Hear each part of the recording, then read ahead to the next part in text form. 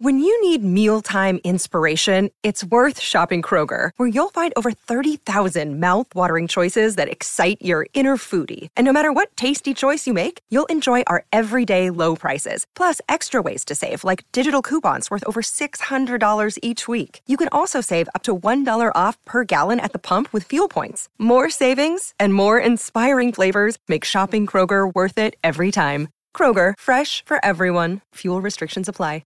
Another day is here, and you're ready for it. What to wear? Check. Breakfast, lunch, and dinner? Check. Planning for what's next and how to save for it? That's where Bank of America can help. For your financial to-dos, Bank of America has experts ready to help get you closer to your goals. Get started at one of our local financial centers or 24/7 in our mobile banking app. Find a location near you at bankofamerica.com/talktous. What would you like the power to do? Mobile banking requires downloading the app and is only available for select devices. Message and data rates may apply. Bank of America N.A., member FDIC. It is Ryan here, and I have a question for you. What do you do when you win? Like, are you a fist pumper, a woo-hooer, a hand clapper, a high-fiver? I kind of like the high-five, but if you want to hone in on those winning moves, check out Chumba Casino. At ChumbaCasino.com, choose from hundreds of social casino-style games for your chance to redeem serious cash prizes. There are new game releases weekly, plus free daily bonuses, so don't wait. Start having the most fun ever at ChumbaCasino.com. No purchase necessary. VGW Group. Void where prohibited by law. See terms and conditions. 18+. Questo suono dal Sud America fino giù in Senegal, profumo d'Africa nella Nuova Guinea, la sentirai in Albania che assomiglia a casa mia, riparte dal Belgio, arriva in Croazia, Slovacchia, Polonia e Romania. Hello and welcome to another edition of the Forza Napoli Worldwide Series. This is a series all about our fans. I'm convinced that we have the best fans in the world, so I wanted to give our fans all over the world a platform where they can speak their minds, and this way you, the listeners, can hear some opinions and viewpoints that are different from my own. I'm your host, Joe Fischetti. Thank you, as always, for listening. We're heading back to the US for today's episode. Today's guest is one of my favorite follows on Twitter. He always has great takes, not just on Napoli, but on Serie A in general. Matt Neve, welcome to Forza Napoli. Thank you, Joe. I appreciate you having me. Big fan of the podcast, and this is actually my first time making an appearance on any sort of podcast, so I'm super excited for this. We're honored that this is your first podcast with us, so I'm looking forward to today's episode. My original plan was to bring you on during the international break to get some early insights on the start of the Serie A campaign, but I ended up getting pretty busy, busier than I thought I would during an international break. So I'm going to bring you back on sometime in the future. Maybe we'll do a panel episode during the next international break, which I believe is in October for the Nations League, and then there's another one in November. Instead, we are going to preview our big match of the season, our first big match of the season. Of course, I'm talking about the Juventus match, which is at 6 p.m. local time or 12 noon Eastern time. Before we get to that, though, we always start these episodes with our guest story. So, Matt, I'll hand it over to you. How did you become a Napoli fan? Yeah, so I wouldn't say that I have a super crazy story, but it's probably a lot different than most of the guests you've had on the podcast. So, like you said, I'm back in the United States. I was born and raised here. I didn't grow up a big fan of Napoli or Calcio in general. It wasn't until I was probably about 12 or 13 that I started even playing Calcio. Just kicked it around with some friends, started playing some FIFA, and that really got me into the sport. And then when I needed a team to pick, I went back to Italy because my dad's side, they're actually from Cosenza in Calabria. And when I started watching the sport, I think Napoli was just recently promoted back into Serie A. And there weren't really any teams from Calabria in the top league. So naturally, I wanted to follow a team that was somewhat close to Calabria. And Napoli being the biggest team in the South, that is kind of what drew my attention to the team. And then just watching Lavezzi, Cavani, Hamšík, that trio right there really piqued my interest. And then just seeing the passion of the fans, just like the underdog mentality of Napoli and the way the team played, I just fell in love with it. And so that's how I really became a fan of Napoli. That's awesome. Not even just the club, but even the South in general, and with the gap between upper class and lower class, not really much of a middle class.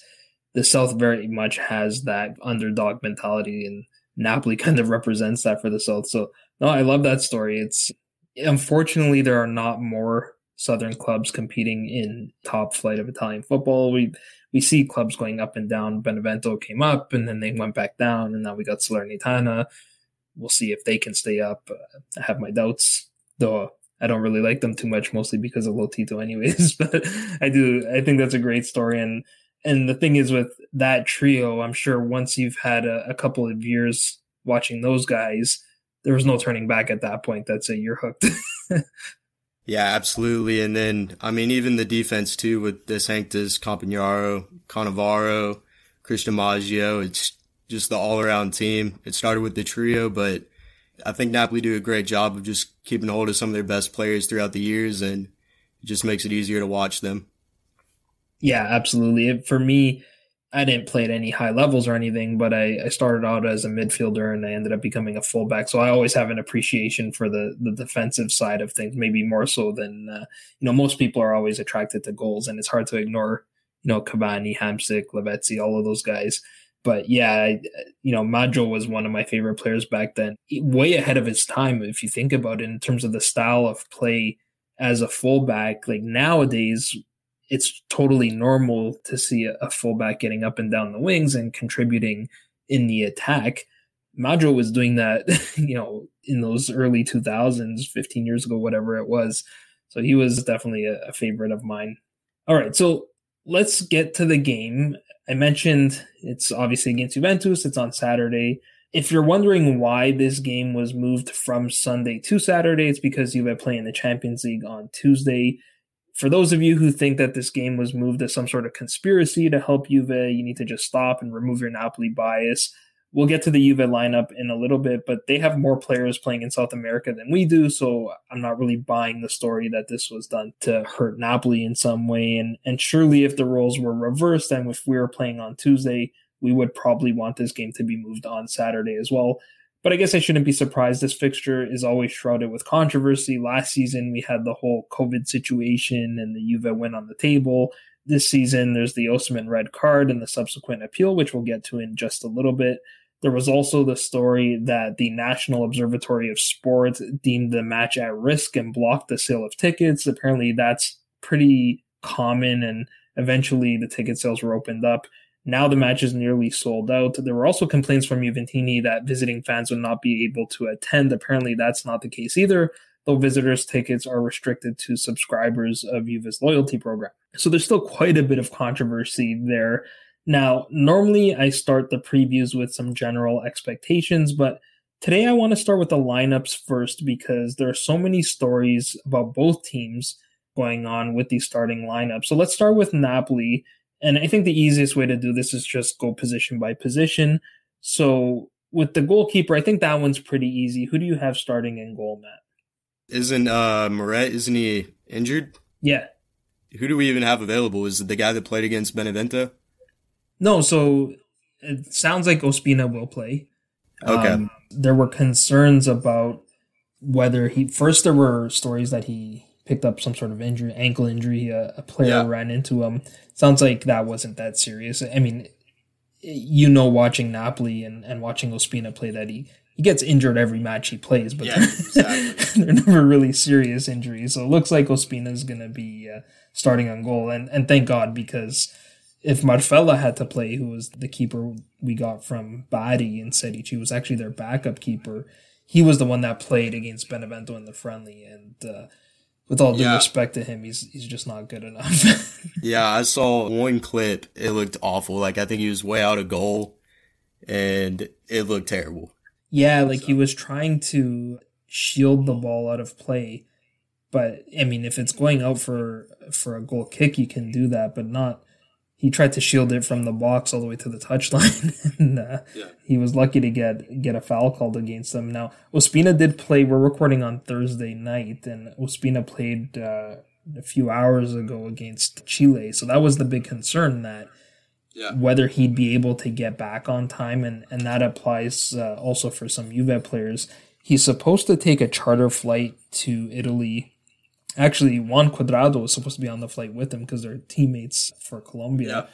And according to Carlo Alvino, he's not expected to return to Napoli until Friday evening, which makes sense because I actually looked this up. A direct flight from Colombia to Italy is about 12 hours long.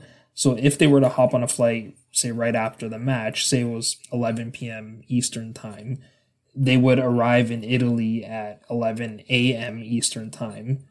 But Italy is 7 hours ahead of Colombia, so that's 6 p.m. in Italy. So that timing makes sense. If he leaves right after the match, he gets to Italy at 6 p.m. So that would give him about a day to acclimatize. Hopefully he doesn't have any jet lag. I mean, these guys travel quite a bit, so I don't know if it impacts them the same way it does with us.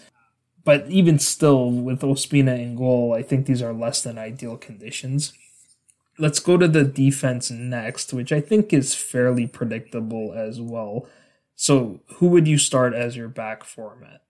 I think you got to go with the usual Di Lorenzo at right back, center back pairing of Manolas and Koulibaly. And then at left back, I hate to say it, but we got to go with Mario Rui.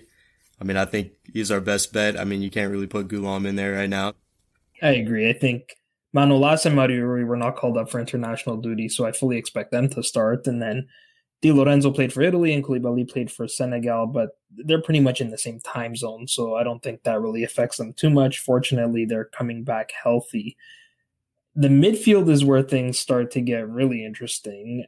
So I have two questions for you. First, do you think Spalletti will go with a double pivot in the 4-2-3-1 or a three-man midfield? And the answer to that question probably depends on how you answer the second question, which is, who do you have playing in the midfield?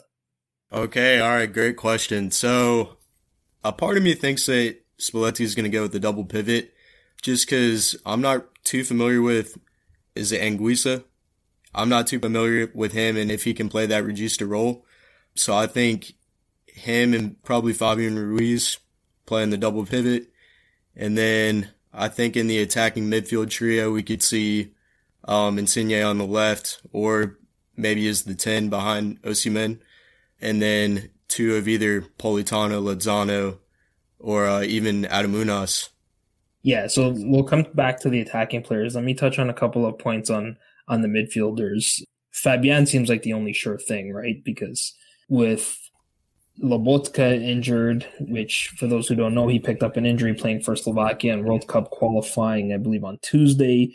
The early reports are pretty vague. All they said was that it was a thigh injury. Then there was a report saying that it could be more serious than initially thought. I saw another report today saying they're hoping to have him back. It's all over the place. But according to Corriere del Mezzogiorno, instrumental test confirmed an elongation of the right hamstring, which will keep him out for a couple of weeks. As we know, Diego Demme is also injured. Corriere del Mezzogiorno are saying that Demme should return in mid-October after the Nations League break to be ready for the Torino match. That means the only holding midfielder we have is our newest signing, who you mentioned, Andre Frank Anguissa, who only joined the club for the first time, I believe, on Wednesday. So heading into this match, he'd only be with the club for 3 days. Right after we signed him, he went to Africa to play for Cameroon in the World Cup qualifying. And a lot of people are saying it's too soon for him to play, and it probably is, but I really don't see any alternatives. I don't think it really matters what formation he plays in, fortunately. I looked this up as well because that was something I was thinking about when I was thinking about asking you this question. Well, which formation would Anguissa fit in better?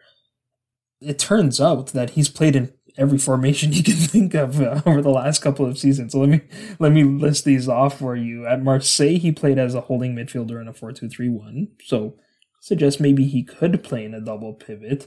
In his first season at Fulham, he played in all kinds of formations. One was a 4-2-3-1, but he also played in a 4-3-3, a 5-4-1, and a 4-4-2. Now, we're not going to play a 5-4-1 or a 4-4-2, but at least we know he can play in the two formations that we do use. Then he went to Villarreal, who play all kinds of formations as well. They seem to use the 4-3-3, the 4-2-3-1, and the 4-4-2 roughly an equal number of times over the course of the season.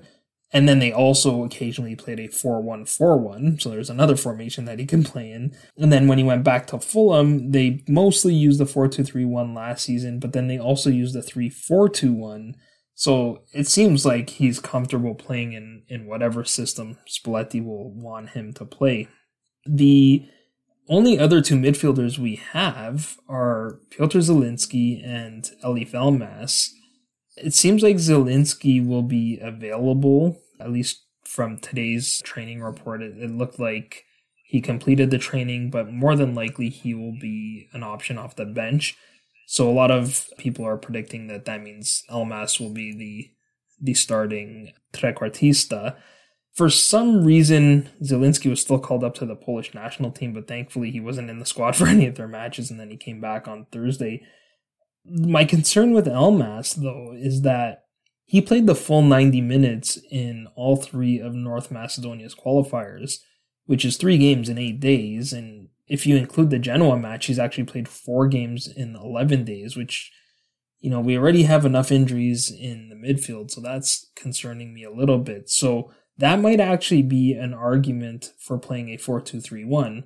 Other than the Primavera players who will probably get called up for this match and just sit on the bench and not feature unless by some miracle we have a huge lead, we'll only have 3 midfielders available. The 2 that we have starting, Anguissa and Fabian, and then Elmas being the third. So if it were up to me, I think we play the 4-2-3-1 with Anguissa and Fabian in the double pivot. I would put Elmas on the bench, even though everyone's predicting he's going to start in that Zielinski role. I'd put him on the bench to spell one of those other 2 midfielders in the second half. And you mentioned the forward, so that brings us to the attack. You mentioned the winger, so let's get to the one guy who you didn't talk about, which was Victor Osimhen. Surely he's going to start in this match, right? Oh yeah, he has to. I think we really missed him in the match against Genoa. I think Juventus right now, a lot of their backline is struggling. And, with Osimhen's speed, with those back passes that they've been doing, and I feel like they've had a lot of weak concentration and have been making poor passes and doing silly giveaways, and I think having Osimhen's speed out there is just so crucial to Napoli in the attack, and I think that could be a key point for us to counter. Absolutely, and I want to touch on the Osimhen situation as well, because I didn't get to cover this on previous episodes, but earlier this week, for those who don't know, Osimhen's appeal was accepted. Now, normally the court issues a formal document explaining the decision, or at least that's what was done when we appealed the 3-0 loss to Juve last season. That may still be coming, but so far all that's been released is a 1-page document that says the appeal was accepted. Osimhen's suspension was reduced from 2 games to 1 game, which of course means he'll be available for the Juve game, and his fine was increased from 5,000 euros to 15,000 euros, which I don't really get, but I don't think anyone really cares what the fine is as long as he can play on Saturday. I'm still hoping an explanation will be released just because I'm curious to read what was in the appeal submitted by our lawyer, Mattia Grassani. I've seen speculation that they argue that Osimhen reacted to his shirt being pulled, which I presume is an argument for this behavior not being considered violent conduct, because that's the term they use for something that gives you a 2-game suspension. Personally, I don't think reactions and violent conduct are mutually exclusive. In other words, I think a reaction can be violent. That's why I'm curious to see what's in that decision. And then the other argument I've seen is the report that Ciro Immobile was suspended for only 1 game for the slap that he gave Arturo Vidal last season, which is sort of the current precedent. Therefore, Osimhen should only be suspended for 1 game. And I suspect that's the one that really worked in our favor. Unless there was a rule change or a change in interpretation of the rule, there's not much difference between the 2 incidents, and you can't go back and suspend Immobile for another game. So the court has to be consistent and reduce that suspension. So Joe, I don't know if you read this or not, but I saw something about a Grassani interview with Radio Kiss Kiss, and it looks like he pulled up about 3 or so points on the radio. He said that Heymans did not suffer any consequence. Obviously, he had he's tugging on Osimhen's shirt, and nothing was called for that. He said that the doctors did not need to intervene, and Heymans didn't even protest or ask for any doctors despite, getting hit in the face. And then he also mentioned that the contact happened while the ball was in play, whereas Aureliano's report, which is the referee, initially he said that I guess the contact happened while the ball was out of play.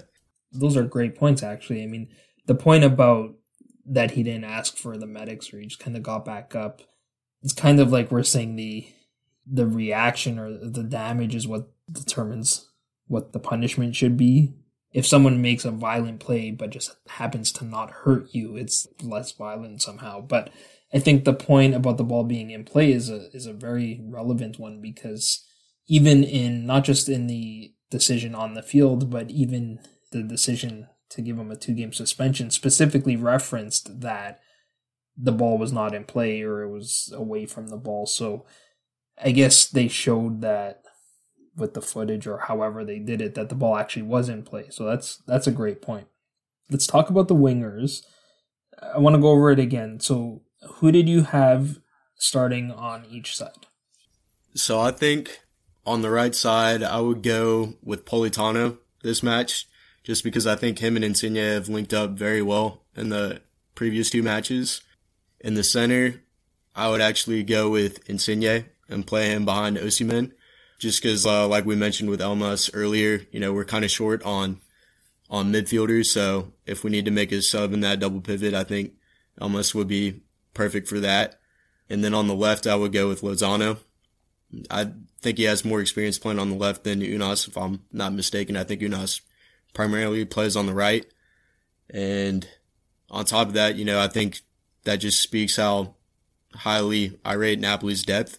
With Unas on the bench and coming off to make an impact, I think we're in a great position.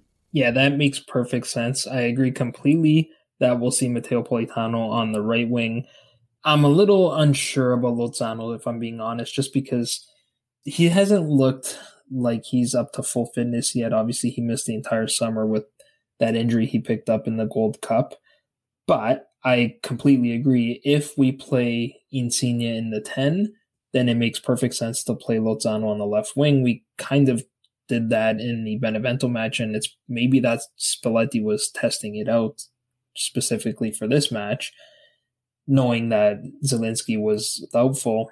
If Insigne doesn't play in the 10, then I'd even consider putting Unas there, which is maybe a long shot type of prediction. It's more than likely Elmas will play in the 10, at least according to what the media are saying. But I prefer Insigne on the wing than in the middle. But it's different because the last time he played in the middle was more as a 9 than as a 10. So that's a bit of a different dynamic. I can guarantee you that Insigne will play. There were some doubts actually even about that because he left the Italy camp early. It turns out that was not for any injury reason. It was because his father was having a minor surgery, so he left to go be with his family. But apparently, if he plays in this match, he would become the 4th player in club history to play 400 matches with Napoli. The other 3 are Marek Hamsik, Giuseppe Bruscolotti, and Antonio Giuliano. All 3 of those guys played over 500 games for Napoli, so Insigne has a long way to go to catch them, and that's assuming he renews his contract. So yeah, I'm going to go out on a limb, and I'm going to say that Insigne starts on the left wing, and Unas plays in the 10 behind Osimhen. So let's move on to the Juve lineup. I'll take this one because I know, Matt, you haven't had much time to read up on all the drama going on about Juve. So let me fill you in a little bit. And I even reached out to some Juventini friends of mine. Yes, I have a couple of them, but they're good guys, to get some advice and help me try to predict this lineup. So let me fill you in. As I mentioned earlier, they also have a number of players on international duty. The big story with Juve is that they have a number of South American players, and they're all with countries that played on Thursday. I mentioned Cuadrado earlier. They also have Paulo Dybala with Argentina, Danilo and Alexandro with Brazil, and Rodrigo Bentancur with Uruguay, though he's already injured, I believe. According to Gazzetta dello Sport, the 2 Brazilians, so Alexandro and Danilo, will not be available for this match. Brazil played against Peru at 8:30 p.m. Eastern Time in Pernambuco, Brazil, which means they have to take a 3-hour flight to Sao Paulo. From Sao Paulo, apparently, and I don't know how the papers get their itinerary, but I'm assuming this is all true, but from Sao Paulo, they're going to take a flight to Paris, and then from Paris, they're going to fly to Torino, And based on that itinerary, they would not get back to Italy until around the time that the game is being played, perhaps even a little bit after the game. So it looks like Danilo and Alexandro will not be available, which is a problem for Juve, at least as far as fullback goes. Then there's the Weston McKennie situation. I don't know if you've heard about this whole story, Matt. Yeah, I've heard a little bit about this one. Yeah, so I won't get into too much of the details, but we'll put it in politically correct terms and say that he was removed from the U.S. Men's national team for violating COVID protocols. He apparently brought an unauthorized person into his hotel room, and he spent the night outside of the hotel room, which are both violations of COVID protocols. There's been some speculation about who he was with. Again, I'll skip over that part, but these guys are supposed to be playing in a bubble, so I assume that means he's not available because now by violating those protocols, he'll probably have to do some sort of quarantine, which means he's not available for this match. Now, don't quote me on that. I may be wrong. In terms of the formation, I can't see Allegri making too many changes there. I think Juve are best built to play a 4-3-3, but that's not what they have been playing. That's not what Allegri likes to play. And with so many of their regular starters on international duty, I don't think Allegri had time to make such a drastic change to the system anyways. There was nobody around to train to play that system. So I mentioned I reached out to friends for help. Daniel Lucci, who's a friend of the pod, helped me figure this mess out. And what Daniel said is that there have been some rumblings about playing with a 3-man back line because of the shortage of fullbacks. So if they went with a 3-man back line, you'd see Szczesny starting goal, Matthijs de Ligt, Leonardo Bonucci, and Giorgio Chiellini would play as the back three. Bernardeschi and Quadrado would play as the left and right wing backs respectively. The center of the midfield would be Adrien Rabiot, Manuel Locatelli, and he said Dejan Kulusevski, but that's not really a natural position for him, so I'm a little bit skeptical about that, but I think the issue is Bentancur's hurt, McKennie's not available. Again, there's just roster limitations, and they might have to squeeze Kulusevski in there just to fill a spot. And then up top, you would have Dybala and Morata. Now, I initially had Federico Chiesa as an option up top, but on Thursday, Juve released a statement saying that despite him testing negative on an MRI, they're going to keep him out of the Napoli game for precautionary reasons. Now, if Juve play that more traditional 4-4-2, then we'll probably see Chiellini and De Ligt start in the middle, so Bonucci gets a rest. He played 2 out of Italy's 3 games during World Cup qualifiers, and maybe they'll save him for their match against Malmo on Tuesday. Quadrado would then start at right back, but because of the lack of options at left back, I think they'd be forced to play someone like Luca Pellegrini, who's not really the guy they want to be playing, and I think that's what's caused the speculation for this 3-man back line. Locatelli and Rabiot would still start in the center of the midfield, and then you'd have Bernardeschi on the left side and Kulusevski on the right side, which is a much better fit for Kulusevski than in the center of a 5-man midfield. And then up top would be the same front two of Morata and Dybala. So those are the starting lineups. Let's talk a little bit about this match and how you think it might go. Both of these teams have had unusual starts to the season. Juve has only 1 point through 2 matches. They opened the season with a 1-1 draw against Udinese and followed that up with a 1-0 loss to newly promoted Empoli. We have 6 points through 2 matches, but they didn't come easy. We opened the season with a 2-0 win over Venezia, but of course, Osimhen got the red card in that match and Zielinski got hurt. Then we edged out a 2-1 win over Genoa with a late winner by Andrea Petagna. I think between those results and the lineups we discussed, a lot of Napoli fans are going into this match expecting to pick up the 3 points. So let me ask you, Matt, is that the right mentality to have, or are we possibly underestimating Juve here? I think we're definitely underestimating Juventus just a little bit. In 2015 and 2016, they lost their first 2 matches against Udinese and Roma, and then they went on to win the Scudetto. So, I mean, yeah, it's a rocky start. I don't think that this is the same Juventus, that we're used to, but I still feel like they will challenge for the Scudetto, and, you still got to bring your A game against them. And I also think it's important to bring up their competition. I know Udinese and Empoli they might not be seen as the strongest opposition, but I think they are two teams that could surprise a lot of people this upcoming campaign. Udinese, they got Luca Gotti as the manager, and I think he's done a pretty underrated job at the club since he took over. They finished in 13th and then in 14th last season. And even though it's probably a relegation-worthy side, I think he got the best out of them, and they still look sharp in their match against Juventus. And then with Empoli, I think they're going to be one of the most exciting teams to watch this campaign. They play fun, attacking football. They got plenty of talented youngsters, and they've added some Serie A guys with plenty of experience. So out of the newly promoted sides, I'd keep an eye out on them. On top of that, they have Andrea Zoli as the manager who has coached at Empoli before and also brings Serie A experience. So I think that, despite a lot of people looking down on those clubs, they're tough matches for Juventus to go, right off the gate. That's very well said. I think I agree with Inez. I'm shocked that they actually look better to me after losing Rodrigo de Paul. And I don't know if that's one of those things, kind of like, Barcelona losing Messi or Juve losing Ronaldo. Not necessarily that the teams are better, but they can play a different way when they're not so heavily dependent on one guy. And I feel like that's what de Paul was for Udinese. It was, let's just defend and then give him the ball to counterattack. And now they seem to be playing, or maybe Gotti just recognized he needs to play a different way, because I find they're playing a lot more positive this season than they have in the last couple of seasons, not sitting back as much.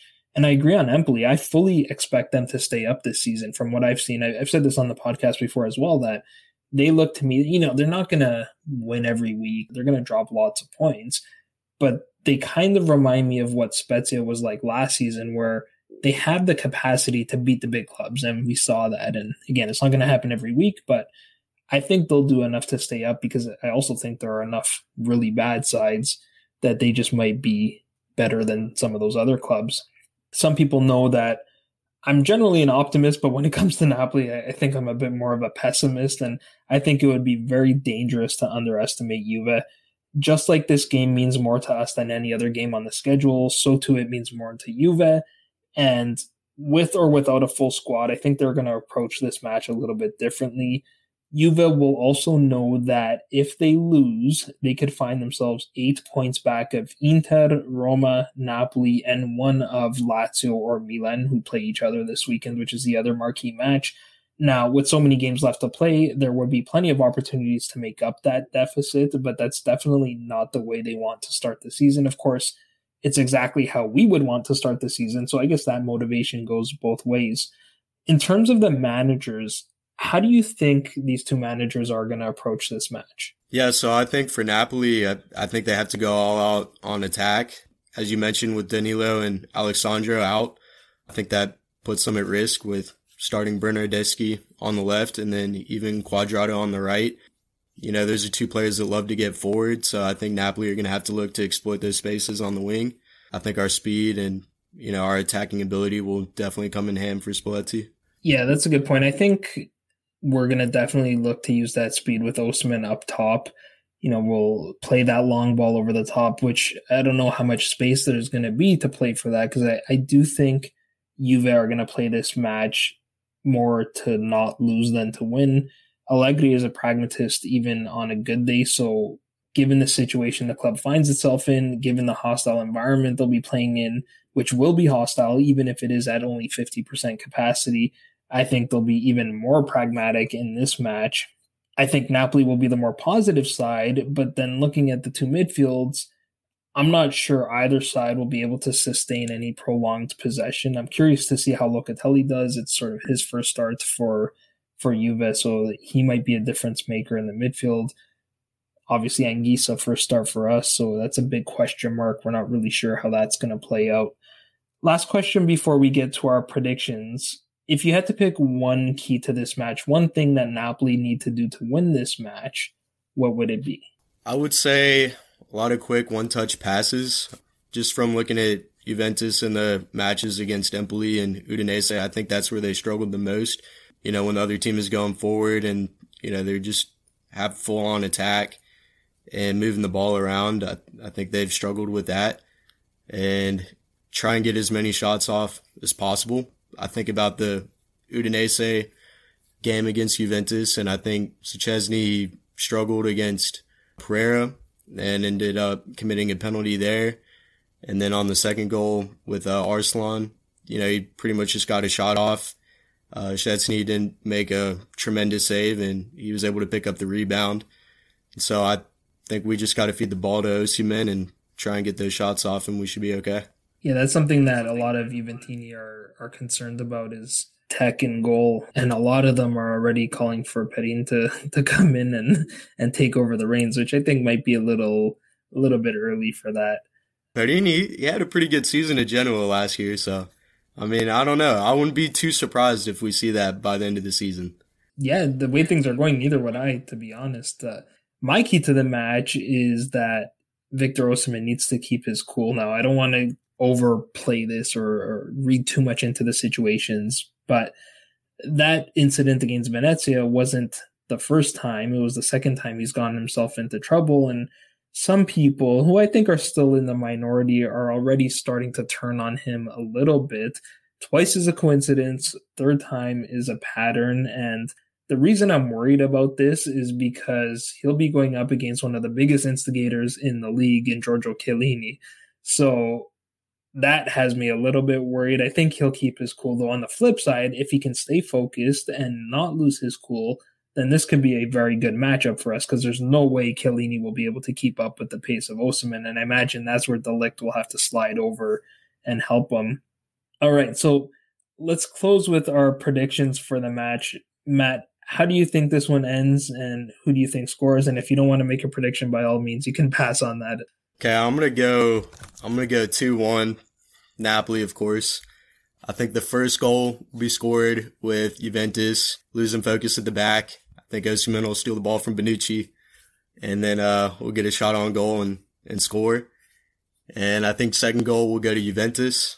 I see Juan Cuadrado. I see him taking on Mario Rui one-on-one and dominating him on that right-hand side, and probably pick off Dybala and making a run into the center. And so that'll be Juventus's goal. And then for Napoli, I see our third goal scored by Politano, and I think Insigne is going to pick him out, just like he's been doing the past couple matches, just with that great ball across the field. I think we'll catch Bernardeschi sleeping on that left-hand side, so see Politano getting that game-winning goal. Okay, yeah, that's all very, very logical stuff. It's hard to disagree with that, but I am going to give you a different prediction. Mine's not nowhere near as entertaining as yours is, unfortunately. I mentioned earlier that Juve is going to be pragmatic and play not to win. I think this is going to be a boring 0-0 draw. I know we've had some crazy games against Juve in the past, but often these big hyped up matches like this one end up being letdowns, and I generally don't put too much predictive value into past results, but for what it's worth, Spalletti has only 1 win, 5 draws, and 19 losses in his managerial career against Juve, which doesn't look too good. Hopefully he can snap out of that. Lastly, we're coming off an international break where we had so many starters from both teams away from their clubs, meaning they're not training with the clubs for the last 2 weeks or so.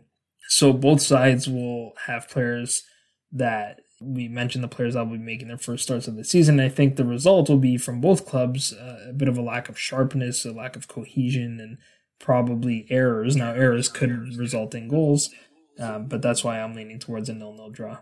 So I think that's where we'll leave it.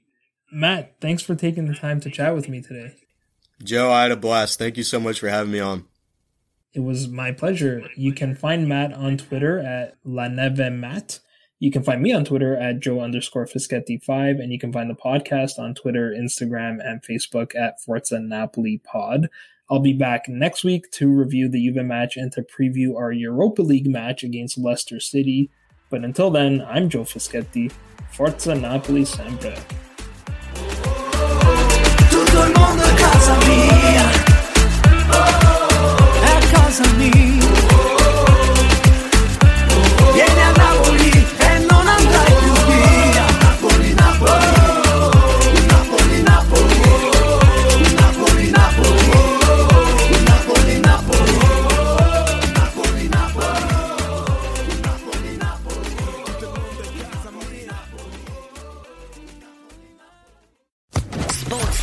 Podcast Network. With the Lucky Land Slots, you can get lucky just about anywhere. This is your captain speaking. We've got clear runway and the weather's fine, but we're just going to circle up here a while and get lucky. No, nothing like that. It's just these cash prizes add up quick. So I suggest you sit back, keep your tray table upright, and start getting lucky. Play for free at LuckyLandSlots.com. Are you feeling lucky? No purchase necessary. Void where prohibited by law. 18+ terms and conditions apply. See website for details.